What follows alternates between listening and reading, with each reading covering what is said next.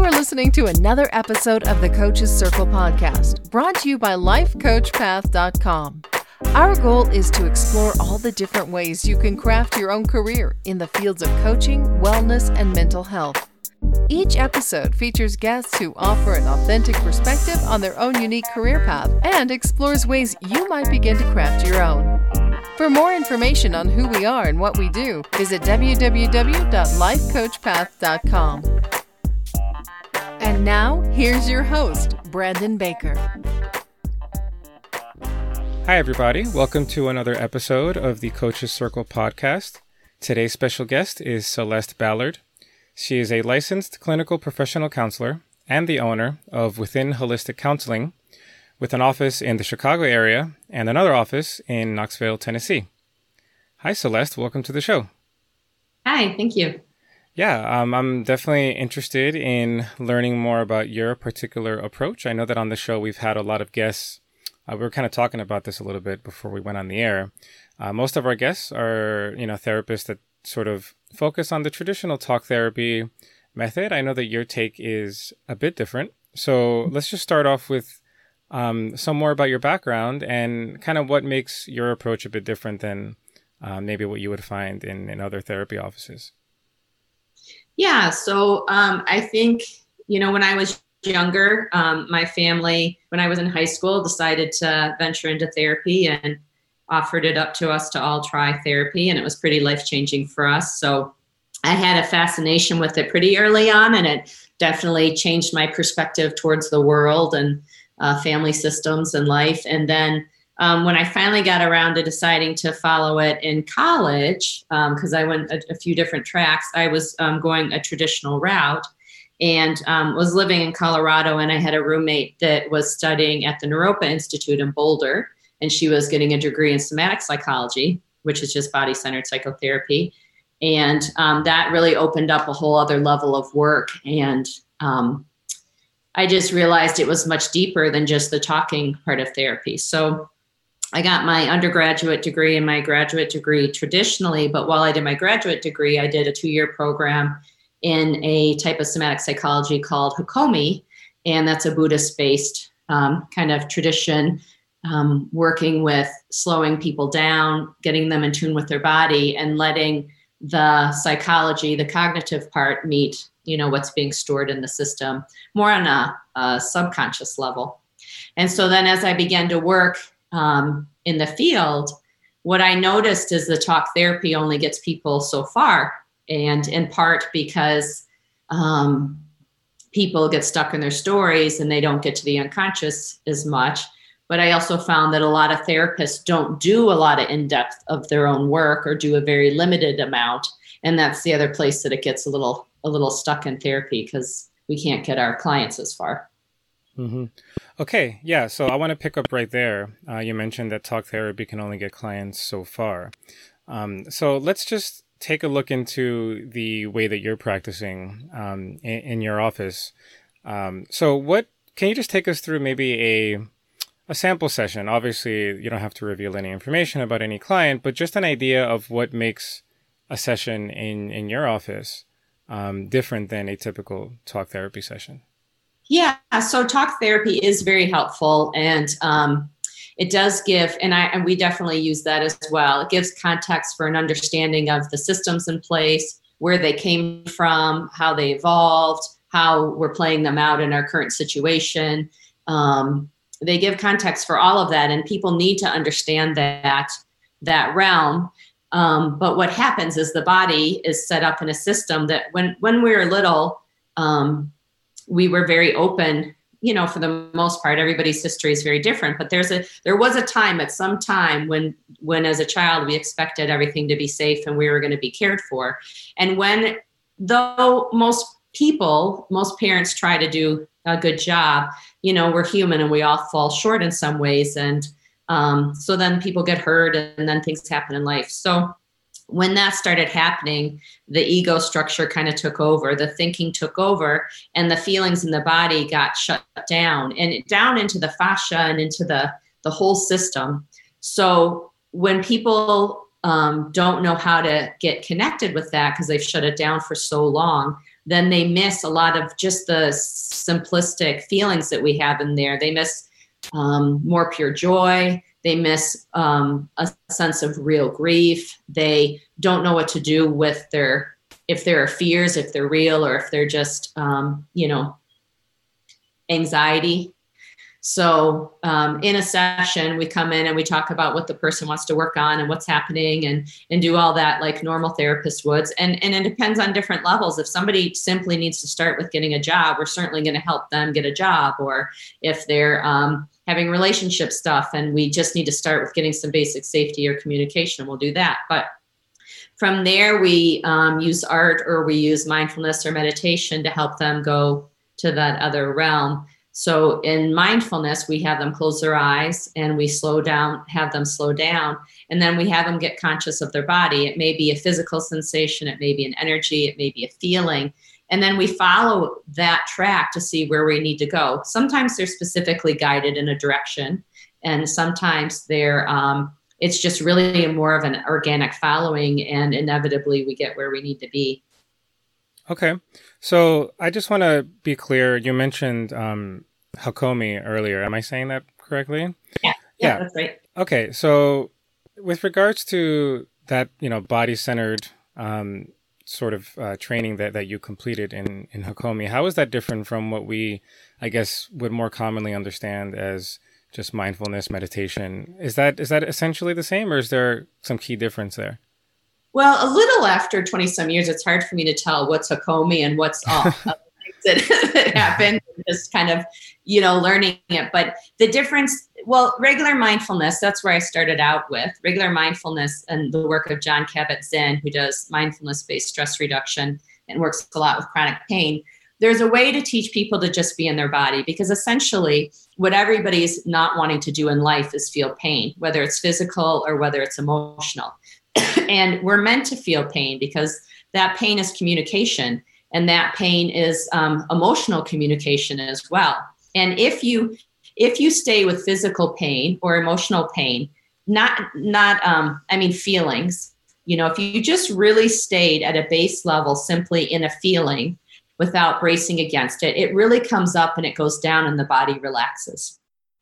But most of us get hung up and don't want to do that, or are scared to do that, or don't know how. So mindfulness is being still and very present. When you combine it with psychology or a method like Hakomi, or there's, Peter Levine or Pat Ogden, all have different forms of doing somatic psychology that's really wonderful. When you combine it with the feeling, you get to heal the pattern that got broken. And often it starts with kind of childhood patterns. And you get to go in and learn how to nurture and take care of that and actually really deeply understand it. And when we don't know how to do that, we pull that sense of comfort from addictions, from people around us, from jobs, from anything else that's not actually going to fill that void very deeply. So when you use it in a psychological way, and when you use it with somebody who's, a lot of people say throw mindfulness around and meditation around, but if you aren't doing it in the context with psychology or feelings, and you don't have somebody training you, and you aren't doing that regularly or deeply, you really aren't going to be able to help people very much. Right. Yeah, that makes a lot of sense. Something that I often ask therapists and coaches as well is, obviously a lot of the issues that clients come to you facing, they are recurring in their lives. It's not the first time that they are facing this, right? And so because it is maybe the third or fourth bout of, let's say, depression or anxiety or whatever the case may be, they come to you and then they make some progress and they find themselves in a healthier mental state at the end of the relationship. But then, of course, that's not the end of the story. Sometimes it resurfaces again a year or two later. And so what I ask in light of that is, how does your work help clients sort of maybe shield or guard, or not, if not that strong, maybe just better prepare them for managing a recurrence of those issues again? And of course, with regards to talk therapy, if it's just standalone, just pure talk therapy, it seems to me that you're not really preparing the client for handling a lot of these issues. on their own as much as, say, what you're doing, which is incorporating a mindfulness aspect, which really can be done on your own. So how do you kind of think about that topic of kind of preparing clients for the future of any recurrence of some of these issues? Well, that's why I guess that's the goal. Some of these patterns are so systemic that like coaching is beautiful because coaching gives somebody in their corner to support them, to keep them accountable, and to also teach them kind of that discipline and that care for themselves at that level. And a lot of people miss that in childhood, or they had it, but they have it with somebody who's as caring or attentive as might happen in coaching. But those things that are dealt with at that level are they are a good rung to fit, but some of these things are so systemic emotionally that if you get hooked to the therapist being the loving, caring person alone, and you're not doing that work yourself, it won't get healed. So it really becomes a little bit of a psycho-spiritual aspect. In a sense, we all need people, and we need to learn to connect with people. And we do need to go through childhood stuff and heal it. But then we need to move on and really be able to take care of, on a deeper level, whatever's happening in us, we need to know what it is and why it's there. And we need to know how to care for it really well. And that's what's missed. So when you know how to do those three things, you will have reoccurring challenges in life, but you'll feel more solid in yourself because you'll have resources to take care of them. Then if people interact with you or want to help or are supportive, that's just a lovely bonus. But we're not relegating our job to other people, which never really works because it's never that satisfying. Right. So it really is a systemic kind of thing. And I don't think most therapy necessarily does that, but because I've been in it so long and I hire people that are willing to do that work, we're going to go as deep as a person can go and keep weeding that stuff out. And, not because we're gluttons for punishment, but because the more you clear out the old patterns, the more room there is for peacefulness and the ability to feel pain and not freak out over it, and the ability to really help other people around you. And, it's exactly what's not in the world. Everybody's full of fear right now, and everybody's acting out their anger and frustrations. But if you can get more centered and peaceful when things are hard, you're going to be good. You're going to be helpful. Right. Yeah, it is a topic that I kind of always like to circle the conversation back around, because ultimately the goal of therapists, coaches, basically everybody in this space is obviously improving mental health, improving their clients' mental health. It's not really to have this, vicious cycle of constantly having to return to therapy. And it's, the goal here should be to leave your clients with some kind of lasting improvement in their lives. And so that's why I always like to emphasize that kind of longevity factor of how are you helping clients prepare themselves for handling their own issues and challenges. It's not to say that they cannot go back to therapy. Of course they can, but ideally, they would have some sort of, they would be better prepared afterward to be able to handle those.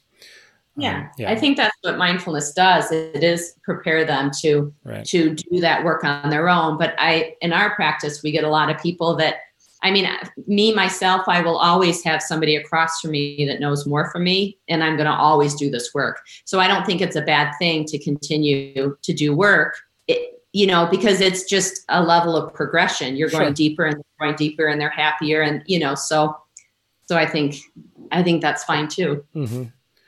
All right. So I wanted to also, we've talked about the kind of psychology aspect of the work you do, and I think it's an interesting angle for sure. I wanted to switch over a little bit to the more business side of things, because that is, what I hear so often from coaches, especially really, is, training as a coach does not really prepare you for the business side of opening your own practice. And I would assume for many, the case is also true for therapists, where, getting your licensure, it doesn't necessarily prepare you for being an entrepreneur. Right. Yeah. And so what I wanted to ask you is, can you share a little bit, now that you have your own private practice, can you share a little bit more about the challenges that you faced when you opened up, and maybe giving some context as to what you were doing before, and maybe what somebody who was in that stage of considering opening up their own practice, what are some of the most, I guess, pertinent, considerations that they should be thinking of, maybe to avoid some of those pitfalls? Well, I somewhere in me, I have this gene of nothing's going to kind of stop me from doing what I want to do in a way. So I like that. Early on, I knew I wanted to do private practice. And even when I was not licensed yet, I found a practice where I could jump in and build my practice already and do that legally while I got my license. So what helped me a lot is, in a way, I read different ways to build a practice, but I also didn't listen too much to people in the field at times, because people get very cynical when they struggle and it's hard for them. So I didn't listen to that so much. And I just knew how I wanted to do it and how I wanted to make it. And, I did 15 years of not using any insurance. And I had people tell me I shouldn't just be holistic because that won't work. And I just didn't listen. I wanted it and I made it work. So I think not letting people kind of put their negativity in you is very helpful. And also, I do think it's really important to, at some level, finding kind of a niche that's your thing, because there's a lot of counselors and there's a lot of coaches out there. And even though we all, kind of work broadly and can work with a different person, getting your niche and marketing that way, you'll still get people from all different contexts. But that is really helpful, finding a way for you to stand out differently than other people. And then, I learned to market, do my marketing smartly without spending a lot of money. I found the things that worked. And a lot of what I found was really helpful was really face-to-face, talking to people and running meetup groups and workshops regularly and not charging very much, and just having our face out there and building that. And then the other piece of it is a little bit of a spiritual component, where for me, I call it prayer. Other people call it different things for manifestation. But when I had been worried or wasn't sure if I'd have enough people, then things would drop. But when I just stated out loud and said what I wanted and what I needed and how full I wanted to be, and to bring me people that I can really help. And that's been a huge thing, that my practice always, for all these years, has always stayed busy. Absolutely. Yeah. And I think one key element that ties into what you just said there, just stating it, kind of like putting it out into the world, is also a related idea of visualization. I think that's also a very helpful technique that's come up a few times on the podcast as well. Yes. Yeah. Absolutely. And so is that something else, by the way, that you incorporate in your work? Yeah, the visualization is actually quite a bit of the mindfulness and meditation too. Some of it is tracking the person's body, but a lot of it is taking them through a visualization as well. So it is really, it's changing the neurology of that whole system, and the trauma or the pathway, the neural pathway gets changed by seeing it, feeling it, whole systems. Right. I mean, there's even theories that suggest that the purpose of dreaming is to visualize certain events taking place as well. And maybe not necessarily the only purpose of it, but there's, I guess, some pretty good science that suggests that is the case as well. So the body, it's interesting, might have its own preset sort of vehicle for visualization, and it happens to us every night. Right. Yeah. Yeah, that is the way the psyche works out things that we can't quite do when we're conscious. Right. And you also mentioned something else that I find really important, the idea of choosing a niche. And your particular case, I find instructive for anybody listening to the show who thinks, okay, I have to specialize either in anxiety or trauma or relationships or money or careers or like sexual addiction. I mean, this is kind of the common way of understanding a niche, right? What kind of problem is the client facing? But that's not the case at all, because you see clients that deal with all of those issues that I just mentioned, but you still have a well-defined niche, which is this body-centered psychotherapy, right? Yeah. And so I just like to, I mean, it's pretty implied from everything we've been talking about, but I just wanted to make it explicit that a niche doesn't have to be an issue. a niche could be a kind of guiding philosophy or a focus of your Right. work, right? Yep, absolutely. Yeah. Yep. Yeah. So very last thing, I wanted to I wanted to kind of end on a two-part question. Anybody that's listened to the show by now knows I am a fan of two-part questions. It's kind of a challenge sometimes for listeners to keep up. But in this case, I wanted to ask you what has been the most rewarding aspect of the work you've done throughout your career as a counselor. And on the flip side of that, the second part is, what has been maybe the part that you didn't expect to face that maybe has been challenging and you've worked hard to overcome that? And what advice could you give to somebody coming in to help tackle that as well? Yeah. Well, I think the best part is just those moments where when somebody actually truly gets in touch with their feelings and is able to actually ride them out in that, they biologically it's 20 minutes, but I think it's less when somebody's really in that, when somebody really learns to trust themselves and go through that pain cycle or sadness, because right along with that is this openness and this love and this comfort that comes. And when they break through that point, it's really relaxing, because it's like they solved a little bit of a mystery and now they just need to keep practicing that. Mm-hmm. So that's really fun. And then I think the hardest part is that I think often I've wanted people to change more than they want to change.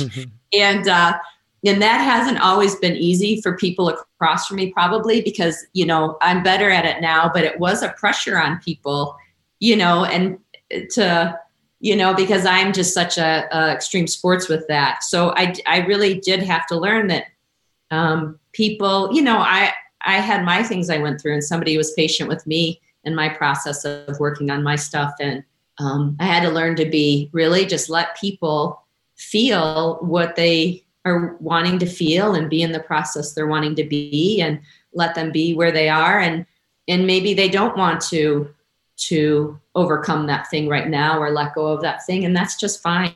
We have to let people be where they are. Right. Actually, I think there's kind of three aspects to that, maybe relaxing of expectations. I think one, you just mentioned, there are some things that you might want them to change that they don't necessarily want to change. So that's the first. You just mentioned that. I think the second might be, I think sometimes clients change more slowly than the practitioner might expect them to change. So they will maybe change that, that thing, but it'll take 9 months instead of 3. Right. Sure. Yep. Right. And so obviously that's another big aspect of it as well. And I think also the third is, sometimes they will make that change, specifically the one you're expecting, in the time you're expecting them to, but maybe not to the severity that you thought that they were, right? Maybe you wanted them to change like a 180, but in fact, they don't want to let go of whatever, kind of was, in your opinion, holding them back. Maybe Right. they don't want to let it go completely. So I think it's kind of those three aspects of it that I think a therapist or a coach would be kind of wise to keep in mind, that it's really about the client. It's not about your own preconceived notion as to what you feel the client should be doing, on what schedule they should be doing it, and how strongly they should be doing it. Right. Right. Absolutely. Yeah. So I think this was great. I think we gave kind of an interesting angle to how a psychotherapist could approach their work. It's always nice to get sort of a different viewpoint. I know talk therapy is pretty much the kind of dominant, approach. So I'm glad we got to discuss, and we haven't mentioned Hakomi at all on the podcast before. So if anybody is interested in that, definitely they can check that out some more. And if anybody's interested in your work, I want to give you the opportunity to tell us where we can find you online, and in case you're on any social media as well.